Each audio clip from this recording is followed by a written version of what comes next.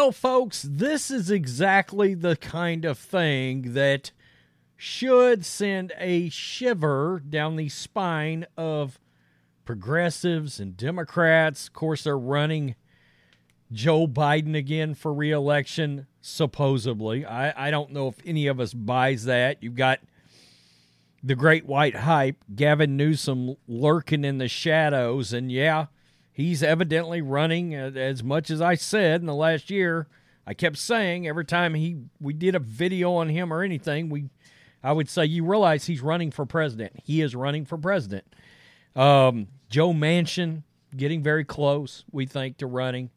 RFK Jr., he's running as an independent. Well, how many of those Democratic votes do you think are flying over to RFK Jr.? Quite a lot of them. And then you have what happened, of course, a week ago, this past week at UFC. Joe Rogan was there. Of course, Joe Rogan has arguably the biggest podcast in the country, and we realize how his politics has evolved over time and the amount of people that he reaches, which is about 50 to 60 million a week. And he finally gave some commentary on his podcast about Trump arriving at the UFC event the other night. And, you know, American Badass played by Kid Rock, because Kid Rock was there. Kid Rock came out with Donald Trump along with Tucker Carlson and Dana White.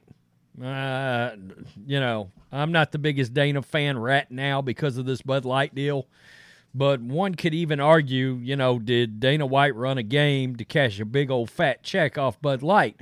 That's one theory, I guess you could say. But certainly Dana's not afraid to have Trump at his events. And the reason this is such a story with what Joe Rogan is trying to say here is how the narrative has evolved over time and has now changed. Because, and we'll play the clip because it's on X of what Joe said, but he said essentially that, look, if they would have a UFC event at Madison Square Garden, New York is a very radically left-leaning city. Well, he's saying it used to be a mix of boos and cheers when Trump would come out, right, at one of these events. And this is the part that should scare Democrats. It's all changed. It's all changed. All right? He said when they came out the other day, the roof was blown off the whole place. And outside of Bill Burr's lunatic-looking wife, who has made herself look this small from flipping the bird at Trump, it was clear she was very, very, very much in the minority of that reaction. And it's the change in reaction from these people to Donald Trump and the rest of them that came out, as he has now labeled them the right-wing Avengers. It's funny, one of our supporters who's trying to build a platform reached out to me yesterday, and he said, which one would Donald Trump be? Which Avenger would he be? And I said, well, if we're working with a different comic brand, I would be like he's Batman. I mean, easy peasy, rich guy. You know, you get it, hero. But I said it's Iron Man. You know, it's Iron Man. Now you can put Kid Rock and Tucker and Dana wherever you want them. But he came out, and it was like a superhero had walked in.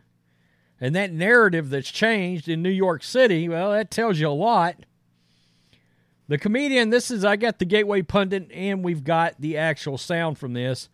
Comedian, podcaster, longtime UFC color commentator Joe Rogan described the scene reminiscent of a superhero film. Quote, he walks out to Kid Rock's American Badass with Kid Rock, Tucker Carlson, walking in like the right-wing Avengers.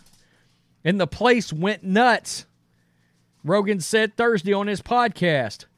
The high-volume, high-energy rap rock single American Badass became a hit for Kid Rock in 2000. Also became the entrance theme for The Undertaker for a while when he went through the American Badass riding a bike stage, which I think he's kind of re-embraced that, I've noticed. Readers who wish to view the entrance of Trump and right-wing Avengers may do so. Well, let's just listen to what Joe Rogan's got to say. When he walked out of Madison Square Garden, it was fucking bananas. Really? It was, the whole place was cheering.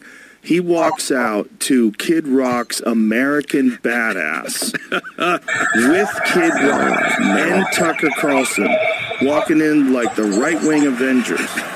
And the place went nuts. I'm telling you, the fucking cheers of the crowd were nuts. I mean, it was overwhelmingly in support of him, and it lasted a long time. I mean, it was a roll. I mean, you had to hear what the crowd sounded like before he walked in, and then we did.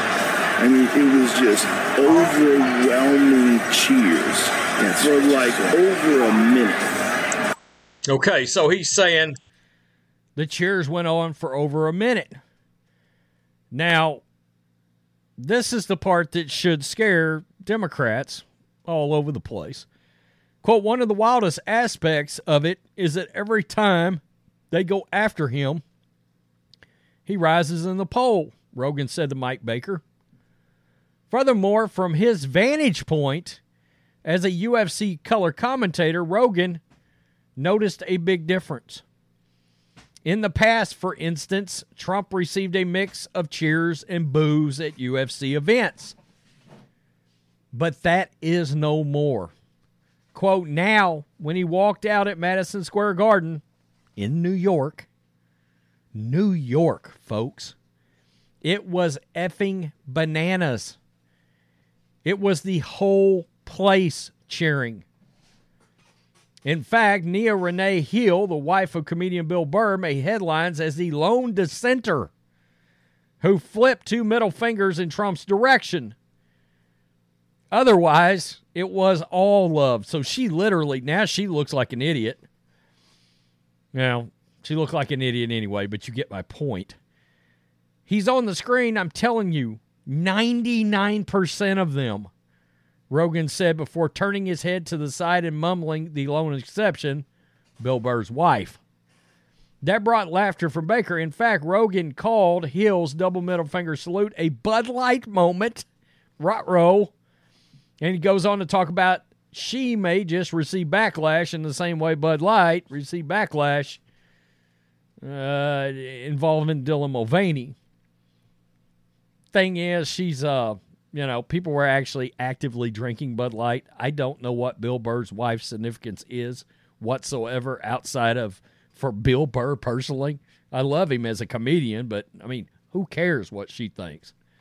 Rogan then asked his staff to pull up the video. He said, I'm telling you, the effing cheers were nuts. Overwhelmingly in support of him. Imagine a minute of people screaming at the top of their lungs. So that's sort of the thing right there that tells you this should have Democrats very concerned if they haven't already switched parties. Because that tells you the steam of Trump and the steam of an independent president candidate, the Democrats got no shot here. None. We know that Trump's enemies are terrified of this energy. 2 sham impeachments and 4 sham indictments have only made him more popular. In fact, this week they trotted out an old play from his fear-mongering playbook in which they fixated on Trump's use of the word vermin at a New Hampshire campaign event. Who cares? There's a lot of vermin out there right now. Quote, root out the communists, the Marxists, the fascists, and the radical left thugs that live like vermin within the confines of our country that steal and cheat and lie on, you guessed it, a certain special day every 4 years. Democrats are screwed here. They're in a lot of trouble because the Department of Justice and Biden and all these Soros prosecutors, this all backfired. It all blew up right in their face. going after him has added a layer of being a martyr here to Trump's energy. And man, martyrs become heroes. And Trump was already a hero to a lot of folks. But it's pulled in different demographics now. Biden has lost a massive amount of the black support. And I've got a video coming about that later that will drop your jaws. Because you've got black people just now coming out and challenging the White House. And it's hilarious. And they see Trump and they go, you know what? Everything was better in life when he was president. Lower gas prices. I mean, inflation was down. I mean, you go into the grocery store, it's tangible. You can feel it. It hurts. Everyday Americans feel that, even ones that voted blue. And you add in all the radical Hamas support, and then the Democrats are in a hell of a lot of trouble now. So I found this interesting, right-wing Avengers. I love it. I love that. That's awesome. But it's clear, the blue party, I mean, look, they got rumors, Dwayne Johnson, Michelle Obama. I mean, they're just trying to, it's like, who do we have in a Rolodex that somebody might cross over and vote for back on our side? I mean, hell, you have Dwayne Johnson acknowledging, I got friends that like Trump, and he distanced himself from Biden after hypocritically endorsing him on video. And the more hypocritical thing about that whole thing is everybody knew Dwayne Johnson was a freaking Republican and had been for ever since I can remember. I mean, he's a Republican in the same vein as Arnold Schwarzenegger's a Republican, but you get the point. Tell me what you think. Peace. I'm out. Till next time.